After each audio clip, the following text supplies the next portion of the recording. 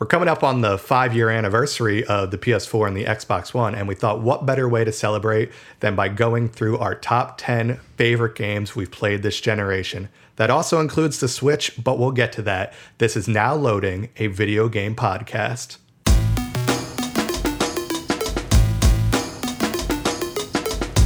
Hey guys, welcome back to Now Loading, a video game podcast. This is episode 3 of the podcast. It is our E3, but we're not going to be talking about E3 anymore. You're tired of it probably. We're a little tired of it. We'll wait till next year. But as always, I'm joined by my two cohorts, Kyle in Pennsylvania. What's up? I'm a cohort. It's good. And Casey out in California. What's up? This is Casey, your local Los Angeles cohort. I thought you were going to say weatherman. I would have been wondering when you got that job. Yeah, I also am the weatherman out here. Cool. It's an easy job out there. With that, today, as you may have heard in the intro, we're going to be going through our top 10 best favorite games we've played this generation. It's hard to narrow this list down, don't you think, guys? Yeah, there's a lot of games, so it's pretty tough to get to only 10. But yeah. Yeah, I feel like we're in a spot in the video game industry, and we've talked about this before, that like it feels like every game that comes out is so good. It's like, how do we buy all these games? How do we not spend money on all these games, but we want to? I think my issue is not so much buying the games, but just finding the time to play them. Also very true. Now that we are adults, we don't have as much time to play games, but we tried. Who's an adult? That's a good point. None of us. I'm looking around for an adult. We have a video game podcast, so none of us. Okay. Confirmed. That we're not adults. And so what we did with these top 10 games is that we compiled them all into one list. We're not each going to have our own separate list. We thought that'd be a little too much, but we kind of all agreed on a list. We put them in a top 10 order, and there's probably going to be some disagreements from listeners out there, but who cares? This is the definitive list. This is 100% right. So let's jump right into the list with a game that we played together a lot, and this was more of an indie title, but Rocket League coming in at number 10. Casey will take this one. Okay. First. This is definitely a favorite of mine. It's one that I always jump to if I don't know what to play. It's like, well, I'm always down for a round or 10 of Rocket League. And yeah, very few games kind of sink their teeth into me as far as like games that I'll play year after year. And to this day, I'm still playing Rocket League. And I was playing it during the beta before it even got out. So I'm not that good at it still, but yeah, it has yet to become not fun. Right. I love it.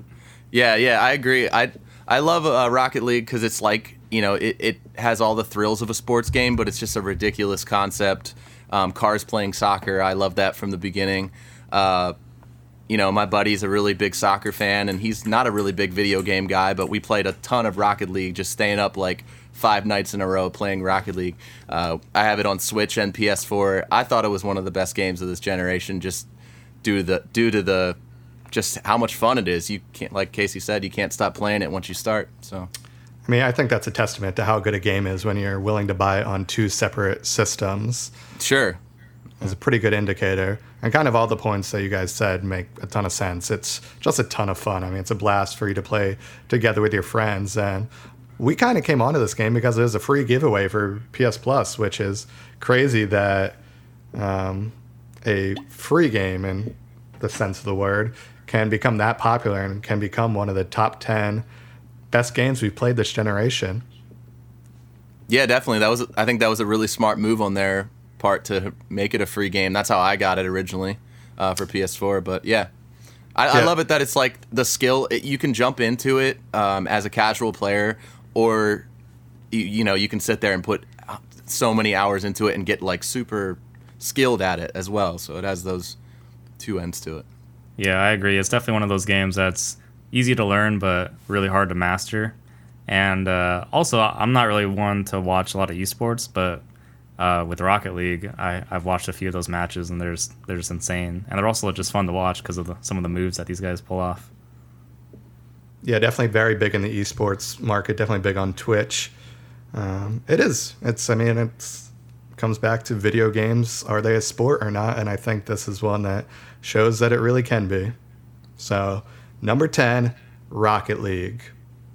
Whoop. Now we're going to move to number 9, which is a very big shift from a game. This is a first-person shooter, Doom. Doom 2016, the remake. I think we all enjoyed this one a lot. Great narrative, even great multiplayer, great engine, great 60 frames per second. Looks amazing. One of the best looking games of this generation as well. What do you guys think? Yeah, definitely. One of my very first games on the computer, on a Macintosh actually, was Doom 2. I played a lot with my dad, and yeah, that game was just awesome as a kid, just because of how like gory it was and kind of like crazy. So I've always had a soft spot for the Doom franchise, and when this game came out, it looked awesome, and sure enough, when I played it, it felt awesome too. So yeah, everything was just so fluid and fun, and just sort of like had that crazy action all the time, and really kind of promoted aggressive combat with the whole like I forgot what you call it, but you press a combo of buttons to kind of activate like the finishing kill move. Glory kill? And that's the one, yeah. Glory kill. I've played it more recently, so I know the terminology. Yeah, I have a little interesting tidbit. I think this is the case. Do you guys remember getting a free game in your cereal box called like Chex Master or Chex something like that? I want to know where you're going with this. I kind of remember that. I don't recall that. I need to look up the actual title of it, but it was a Chex game that you like zapped these goo aliens with your like little zapper thing. But it was basically it was like a mod of Doom, basically. Like it was that engine, that first person shooter. So like that was my first introduction to it, and then I played Doom as a kid, and I was like, oh, this is like the Chex game that came in my cereal box. But anyway, real quick, why are you revealing our number one game on the list so early? Yeah, that is true.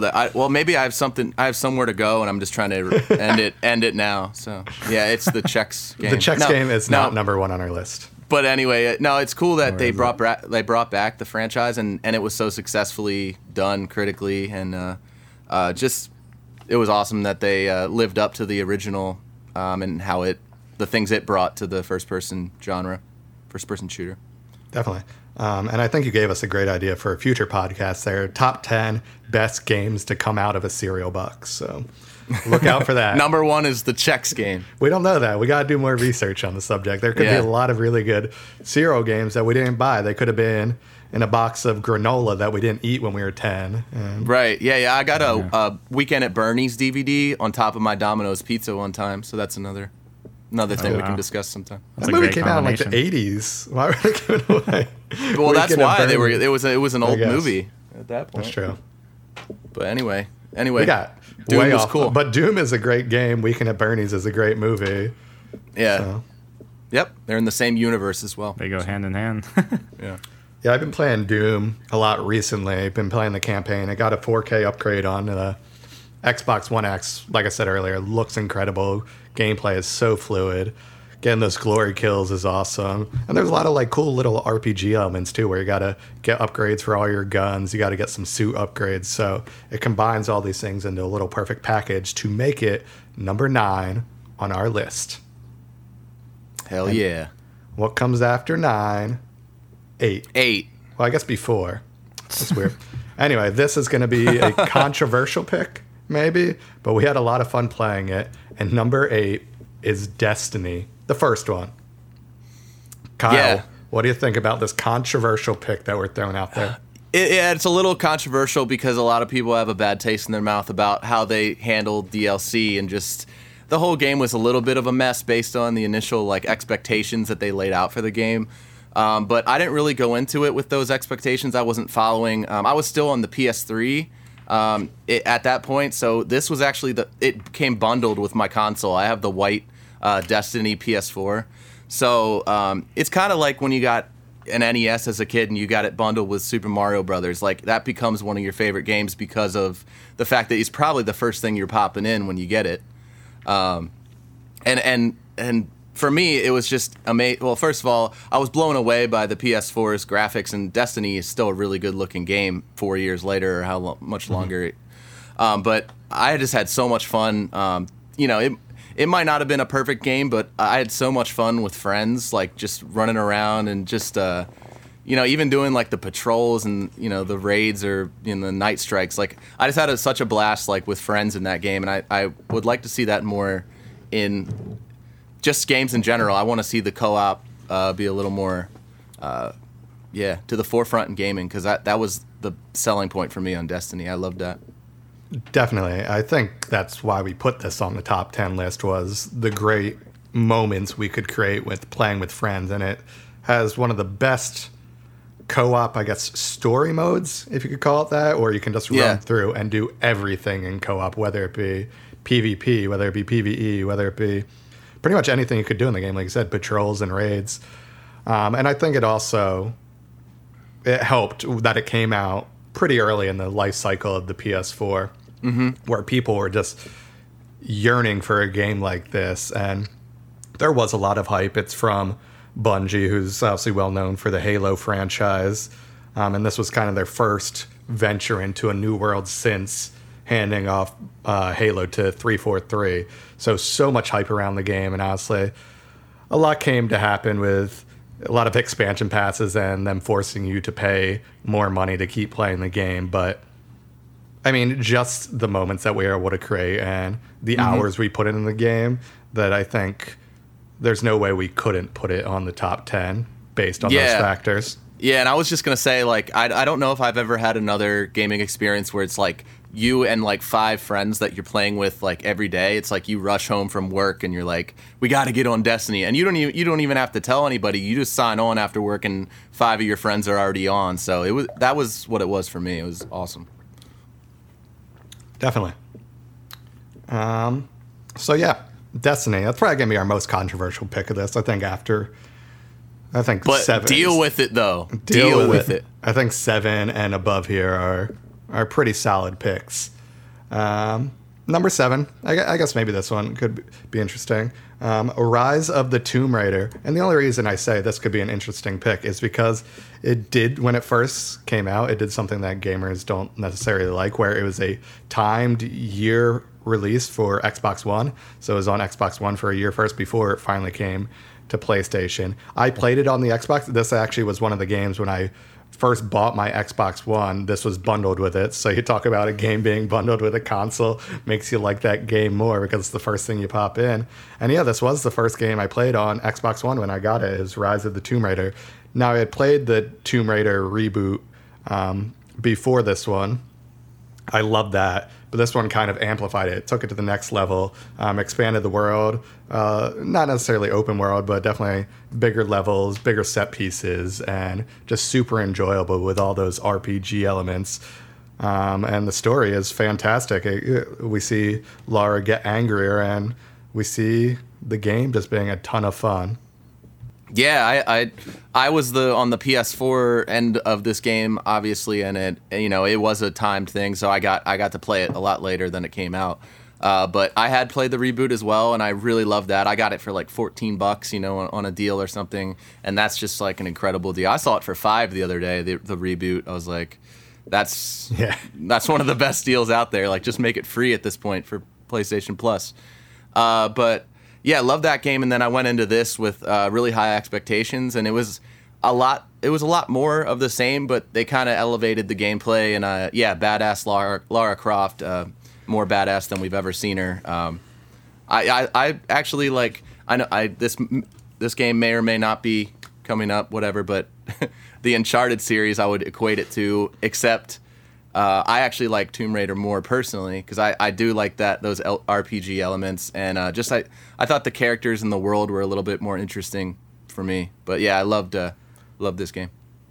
Yeah, we talk a lot about the reboot of Tomb Raider, and I should caveat the reason that one's not on this list is because this list is of this generation. So that Tomb Raider, while they remastered it and put it on this generation, it was originally an Xbox 360 PS3 game, so unfortunately could not be included in here. We kind of skirted around those lines a little bit with Destiny, whereas multi-platform release where it came on both. So just so you know, for the rest of the list, all these games had to be released first on this generation of consoles, and that includes Xbox One, PS4, and the Nintendo Switch. So possible spoiler alert there, what's coming along. Casey, you have any feedback on Tomb Raider? You didn't get to play it, but I know you've seen a ton of stuff. Yeah, it's just one of those games that I hear a ton of good stuff about all the time, but I haven't gotten around to playing it. I have it, actually. I still haven't played it. What are you doing, man? I know. We're going to make you capture the footage for... We're going to actually excuse you for the rest of the podcast. Yeah. You may go play Tomb Raider. Let me go play This is now a two-man podcast. We're going to pop up with a new intro right here and a new name. You can just put that in. Yeah. I mean, it looks great. I hear people say a lot of great stuff, so it is something I'm looking forward to playing. Cool. Absolutely. This next one, we've all played. And I know that. So we all have something to say about this one. You don't know that. I might have had a ghost player log on my account. That's true. Well, I know we all own this game at least. So I guess we all own the last one, though, too. So what am I saying? This is actually top 10 games that we own and not necessarily have played. We could make a list of 100 probably with that if we did that. Man. But the comments are totally based on what other people have said on the game. What's cool about this game, though, this next one, is it's another heroine, another female lead character, Horizon Zero Dawn, coming in at number 6. Say yes to heroine. I mean the strong heroines in video games. Yeah, I realized when I said that. I don't know if the pronunciation's off, but we mean female leads. Heron.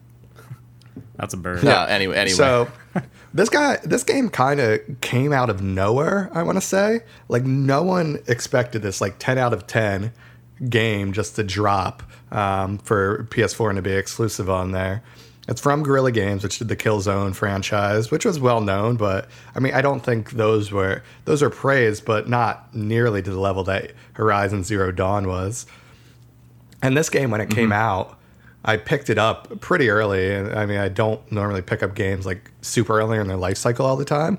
But this one I looked at, I was like, oh, this is incredible. Amazing open world. Robot animals that you can control and you can kill. And there's just so much to do. We talk about RPG elements in Tomb Raider. This, the RPG elements are awesome, where there's a ton of different weapons, a ton of different mods you can get for those weapons. You level up a bunch of different skills. It kind of takes those Assassin's Creed type vibes where you're trying to get to a vantage point to unlock the map, but this does it with Brontosaurus type. Yeah. Dinosaur thingy, robot dinosaurs. I don't even know how to describe it. That's how crazy this world they built is. But they're moving around and you're trying to climb them, and just to unlock the map so you can find other things to do. And this is one where I went through, I 100% and I platinumed it. I re-picked it up recently, the complete edition, just because I need to play this again. I need to play the Frozen Wilds. And really I could have put this higher on the list, but that's just a testament to how many good games came out this generation that this is only number 6 on the list. What do you guys think? Yeah, I played it through completely as well. Got 100%. Haven't done the DLC, but to me, it just kind of checked off every box of a really good open world RPG game. Visuals are pretty stunning, especially with HDR. And overall the gameplay I think is what makes the game. The weapons you get are really interesting, and the combat itself can really be creative. You can kind of take down enemies in a number of different ways, which is really cool. And everything just felt really good control wise. And then on top of that, you have a really cool kind of sci-fi story, and the way it kind of unveils itself throughout the game is interesting, and it kind of really picks up at the very end. And I won't say anything more than that, but yeah, this guy's trying to give spoilers away here. Yeah, Snape ends up killing Dumbledore at the end. Snape kills Dumbledore at the end of this game. Is kind of crazy. I didn't watch the Harry Potter movies till recently, so that was kind of a buzzkill. Oh, sorry. Also, there are apparently books as well, which I found out. So Oh yeah. They're based on the movies, I heard. Yeah, the books are based on the movies. I think that this is a complete shift of topic, but I love when, I think video games actually contribute to this as well. When like a movie does commercially well and it's based on a book, the book then gets like its cover art becomes like the movie cover art. Yeah, I've noticed that too. Yeah. Sells more I copies. actually don't like that. I would say, I would put my opinion out there that I think that's a bad. Now I think it's a good business practice, but I think it takes away from what the book originally was. But having said that, let's not talk more about it. Yeah.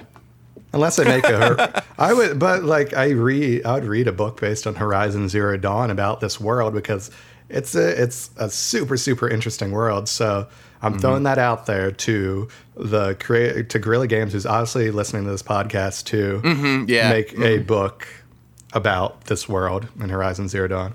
Kyle, give me your thoughts on the game. Here's what I'll say about it. I'm not too far into it. I kind of got sidetracked by a bunch of other games that came out that I was really looking forward to, but it's something I'm definitely looking forward to revisiting. And the time I did spend with it, I thought the protagonist was super cool. She seemed really tough and awesome, and the weapons and the mod system, like you were saying, it just seemed endless. Like once you get into it, there's so many possibilities to play the way you want to play. So I'm looking forward to getting back into it. So we promise on this list there are games that we've all completed.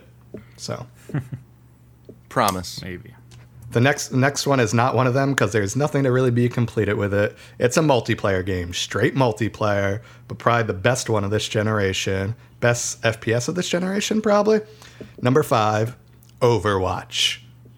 Now, Yes. when you talk about Overwatch, you talk about a super innovative first-person shooter that did something pretty different that I've never really seen before, is that everyone has to, it wasn't initially like this, but I love the change that everyone has to be a different character. And it makes for so much strategy and so much, like, I guess when you get online with your friends where you all need to talk about like what type of character you're going to be, and really, really need to strategize and figure out your plan going into any single game type. And you guys picked this up before I did, and you guys put a lot more hours into it. Why do you think this is worthy of a top 5 inclusion on our list? Yeah, I'll just say, like, it was something I had no idea. I picked this up off of I used to edit a lot of videos for Smosh Games, and they were playing like the beta of it before it came out. And I thought it looked really interesting. I'm kind of into that cartoony like art style and everything. And it kind of blew me away. Like I was kind of confused on what was going on. It just seemed like, is this like a first person shooter? But it's a lot more than that. Once I just bought it on a whim, and man, I like played it for like 10 hours straight. I was just like, this is amazing. But like Zach said, it's like kind of like the level of strategy is so cool that, you know, and you get players that you're personally better with, which is cool because then your friends might be better with another character.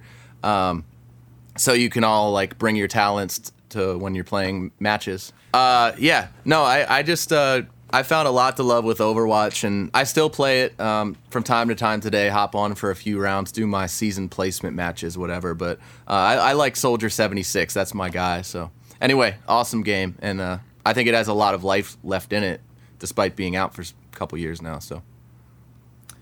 Yeah, I agree. I picked it up just based on the buzz around the game when it was, you know, at its peak popularity, and normally not something I would really be attracted to just because it's an online competitive game, and I tend to not be great at those just because I'm not playing them 20 hours a day.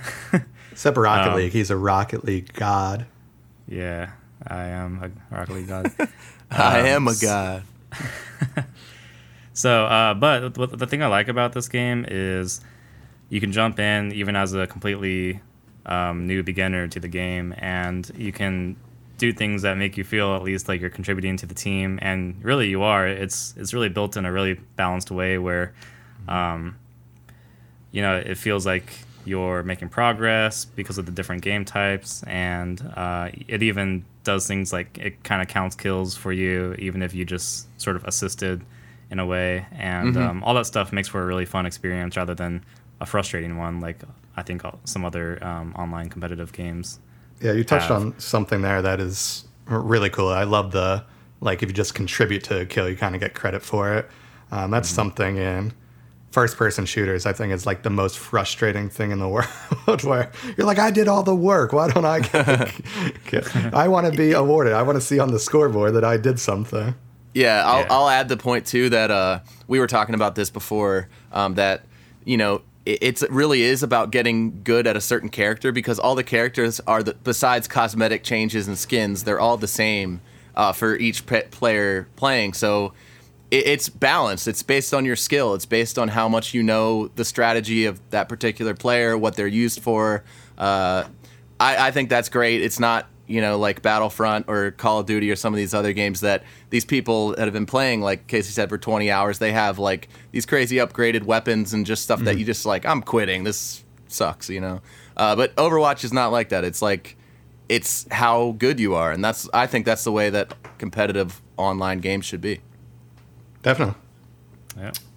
So the 4 after this are more story-driven ones, and we kind of cheated on number 4 here, where it's no cheating. It's like 2 games, but I think it's fine that we made it 1. We're going with Uncharted 4 / The Lost Legacy, number 4 on our top 10 best games we played this generation. What do you guys think about Uncharted 4? I like your radio voice, Zach. You really you give it the like ballpark announcer guy thing. Yeah. Mm-hmm. Hosting duties. Yeah. I thought this, if we're talking, I mean, it's a lot more than just graphics and visuals, but this is one of the best looking games I think we've ever seen, right? I mean, the gameplay is incredible. The story is awesome. I'm a big Sully fan. I want to see a Sully game someday. But no, I just it was kind of like one of those mind blowing moments in a console generation when you're like, okay, they're really getting good with maxing out the full potential of this thing, and it just was kind of it was huge. Yeah, it's crazy that Naughty Dog, I mean, with all the expectations around Uncharted 4, I mean, the 3 before this were very, very good games. Played the trilogy, the remastered trilogy on PS4. They're so good, and for them to come out, and I would say Uncharted 2 is super, super good, but this might be the best out of the 4. With what they did story-wise. Even the multiplayer is super fun. They don't get enough credit for that. Naughty Dog doesn't just throw in multiplayer because they want a game to last longer. They really work on multiplayer for these games and make them something worthy of playing. Yeah, I agree with that.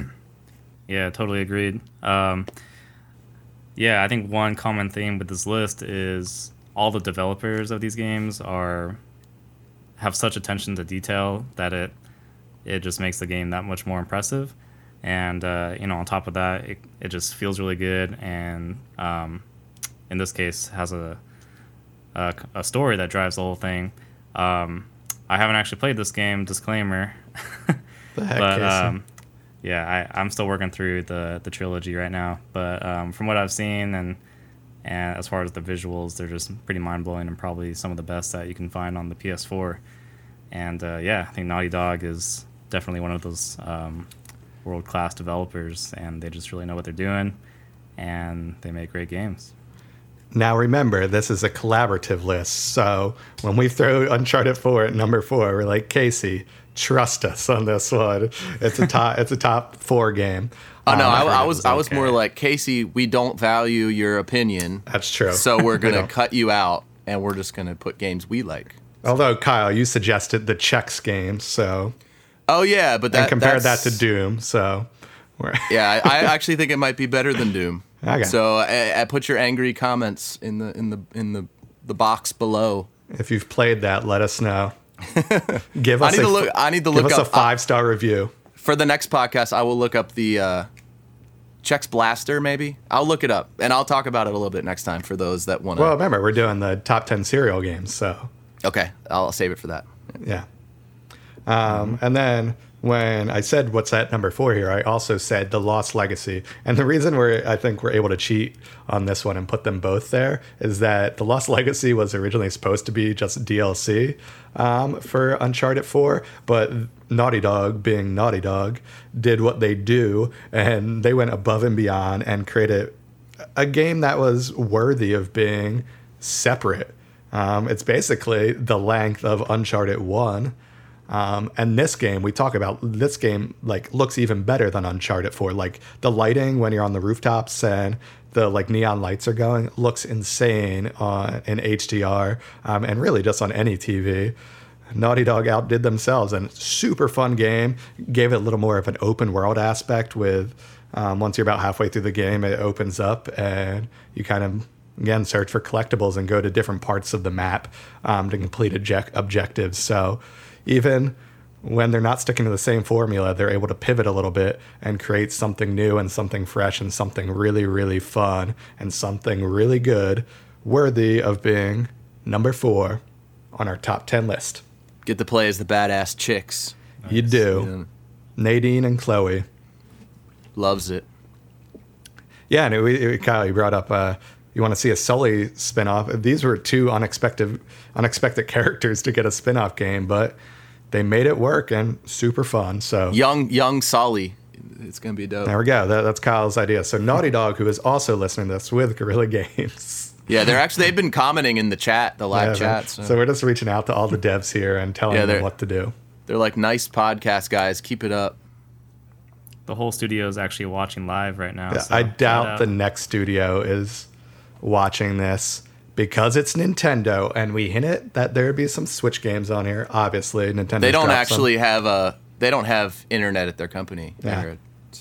And again, the fact that this game is going to come in at number 3 is a really, really big testament to how good games are this generation. Number 3, Super Mario Odyssey, only at number 3, and this game is so much fun. This game, I think the reason this game is so much fun, especially for like our age demo, is that it really brings up the nostalgic moments of playing Super Mario 64, where they took that same formula with like finding stars, but in Super Mario Odyssey you're finding moons, and they like labeled them the same exact way. Like when you found a star in Super Mario 64, where it's like hidden star in the sky, and this one will be like hidden moon in the sky, or like ground pound, like, you know what I mean? And I can't even come up with a good example, but like warp zone.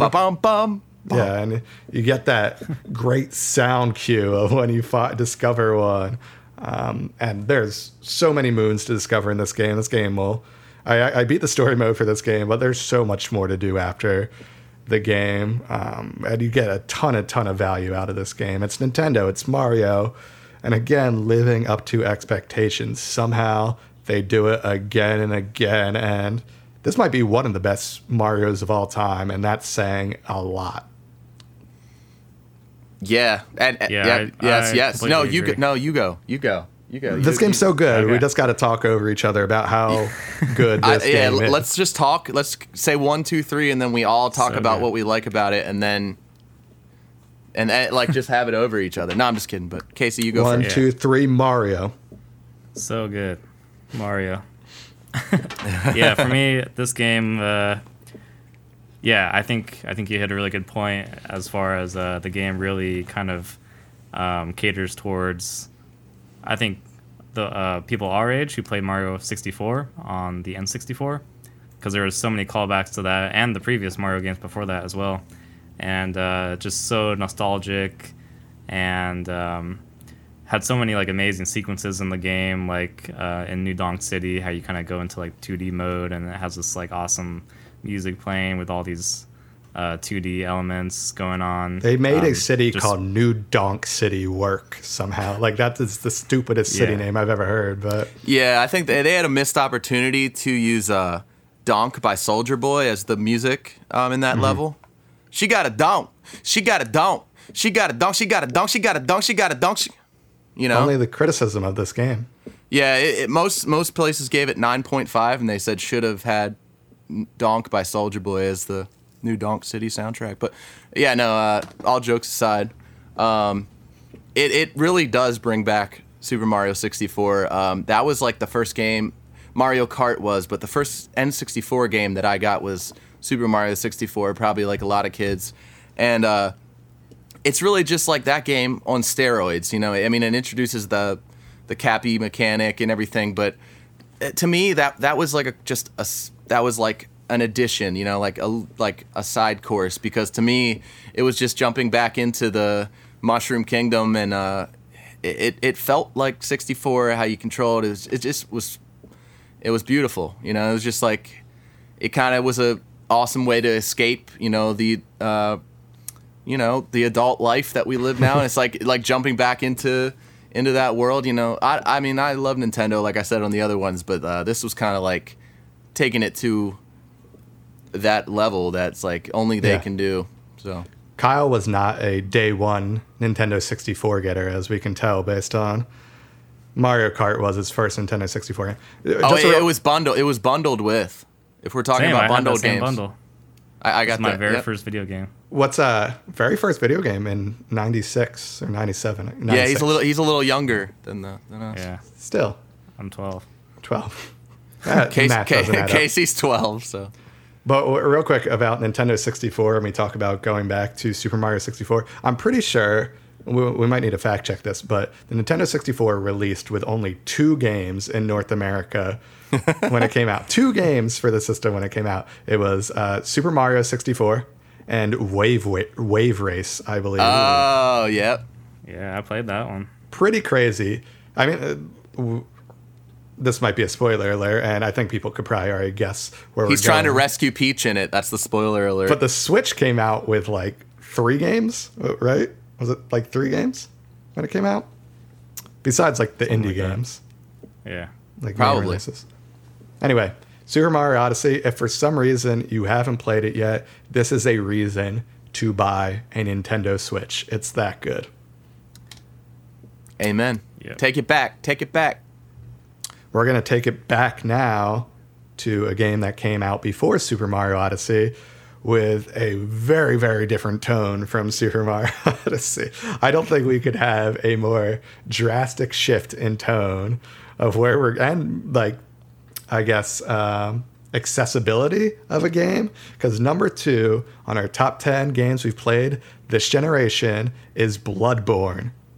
And I'm going to let Kyle and Casey talk about this one. I've played this one and I enjoyed it a lot. But Kyle and Casey probably would have put this at number 1 if they had full say of the list.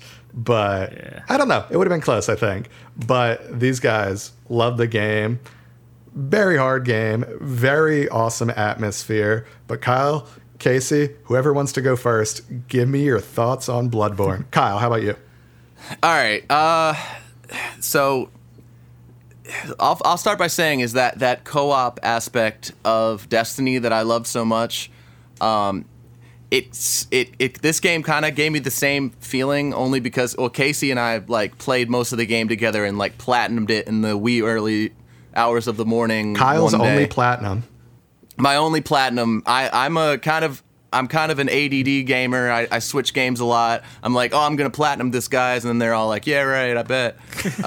Quality over But quantity. anyway, this game, it's my introduction to the From Software Soulsborne games. I picked it up, and I picked it up based off of the reviews. I actually had never even like played Dark Souls or heard of Dark Souls, believe it or not. I picked this game up, and the first day I played it, I was like, I'm going to return this. And usually I'm just like, I don't feel like doing that stuff, going back to the store, going through all that headache. And I was like so pissed off at this game. I was like, I'm going to return. This makes no sense. The menus are clunky. It's weird. There's like no real story going on. I have no idea what's going on.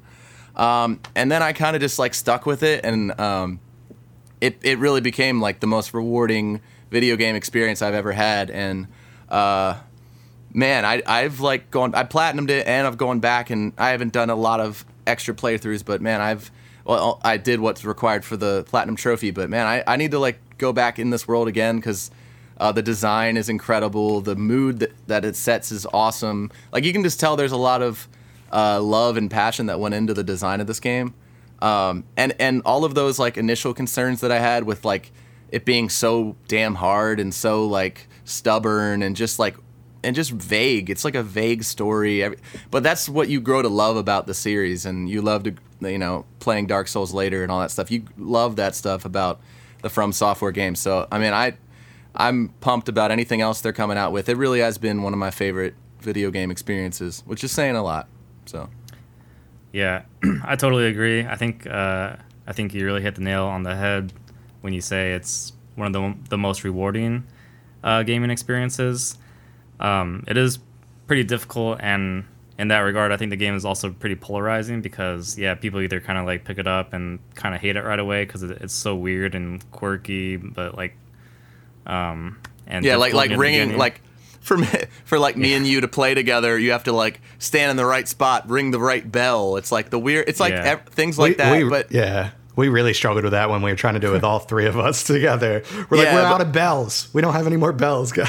Yeah. But all that stuff, like the fact that it doesn't tell you anything about it is like the mystique of it is so cool, and you know what I mean? Like it doesn't tell you at all what it's supposed to be, so you kind of it doesn't hold make your it hand your own, at all. And I think the boss battles are like next level for any video game. I mean, when you're fighting a boss, whether it's by yourself or co-op, it really takes a lot of like learning to kind of recognize what kind of like attack patterns they're gonna do, and it's really hard to kind of like pull off. And by the time you got like the health bar down to like a quarter left, every single time your heart is just like kind of pounding with adrenaline. Cause, oh my god. Yeah, no other game really has like such high stakes, because even getting to the boss, you kill enemies, and even like a little guy on the street can totally wreck you. So you really got to take your time with each enemy, and you're making your way through the level. And making your way downtown. Making your way downtown, and you're accumulating all these souls, and if you die, then you lose these. Actually, they're called blood echoes in this game. So you lose like the currency of the game if you happen to die. So the stakes are just so high, and you can pick them up again though. You can, but it's not the easiest thing to do. Yeah, right, you can definitely go back and get them if you are able to. But yeah, just because it's such high stakes, that also inversely makes for such a rewarding and gratifying game experience when you're playing it and you actually get through the levels and beat the bosses. And and on top of that, just the style of the game is kind of insane. There's so much like cryptic, weird stuff going on. It's kind of like goes back to like the Victorian, like medieval kind of style architecture mixed in with like all this weird celestial, like alien type stuff, and it's just like the weirdest, like, but just oozing with style. And no other game really has that visual style, and it really caters towards those people who love to just explore every little nook and cranny of a game, which I love to do. Like I'm kind of slow playing games because I like to look around every single corner, and these games, they reward that because there's always some sort of like cool item waiting for you. And overall amazing game. The gameplay feels awesome, and it really requires some skill, and not just luck or button mashing kind of thing. So awesome game overall. The progression feels like it feels like a real accomplishment. Like you're like, oh wow, like it's not like those games where it just feels like you're playing a movie and you're just kind of doing some gaming along the way. Like it feels like it. I mean, it has awesome visuals and not really too many cutscenes and stuff. But it's like when you get to a new world. He said the name. Oh yeah. Make sure you subscribe if you like the content. Nah. But anyway, it just, and any new level or new area that you get to, you're like, oh wow, like I'm in for it. I have no idea what's going to come up next. So definitely, I think you guys described it in a great way. I think you described Zach, it. we're gonna play it through with you one of these days. We're gonna really get back on that horse. There we go. We'll get some new bells and we'll do that. It's funny when the way Kyle was describing it, it's like what you think about with this game is that it's super hard. Just trust me though, like keep playing the game and you'll learn to love it. And it is really, it's a hard game just to pick up and play, but I think it's a testament. Again, we keep coming back to it's a testament of how good the game is, but it's number 2 on our list. So it must be pretty damn good for us to put it that high on the list, even when it's as difficult as it is. Yep. We've hinted a lot about what number 1 could be, and I think people probably could have figured it out based on the fact it hasn't been anywhere else on the list. Number 1, Legend of Zelda: Breath of the Wild. Woo! This is a system seller if there ever was one. I think so many people picked up a Switch purely to play this game. People actually had more copies of Zelda than there were Switches sold at some point. I think that says a lot about the game. And It's a funny stat.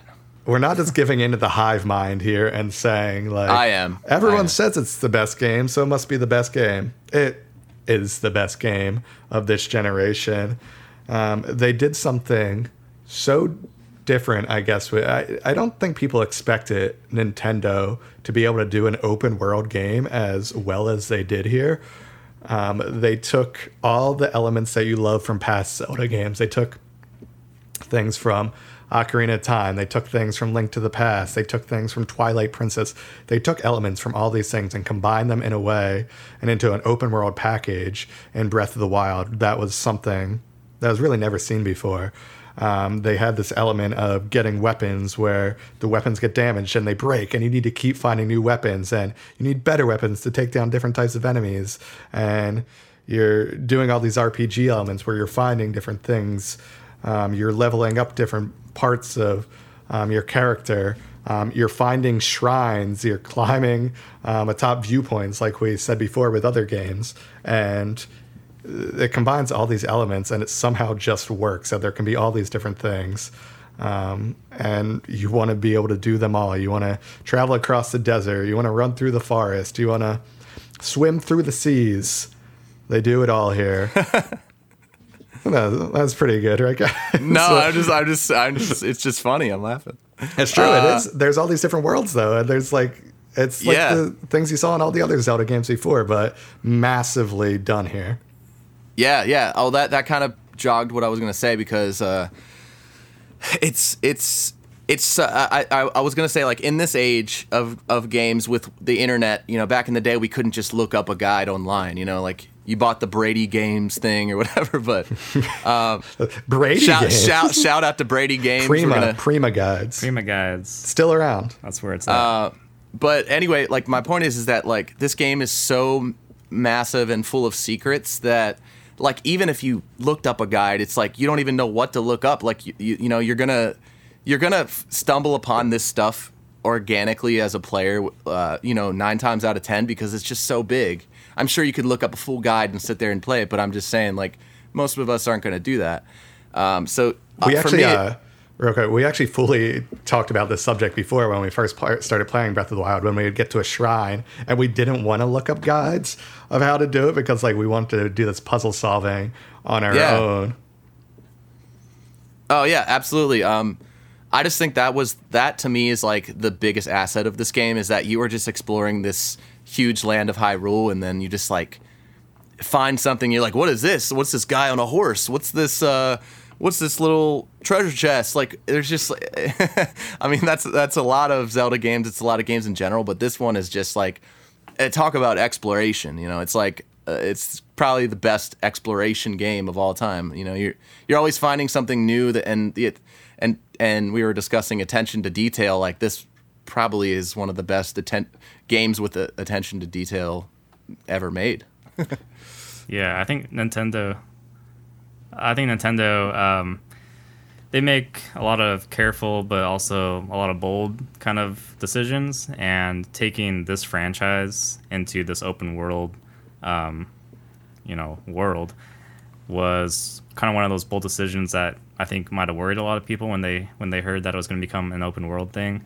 But it was pulled off so well, and just all the underlying kind of, like, things that are going on in the game, from, like, the full on, like, physics engine that they built for it, where you can literally, you know, swing your fire sword in the grass and it'll catch the whole meadow on fire.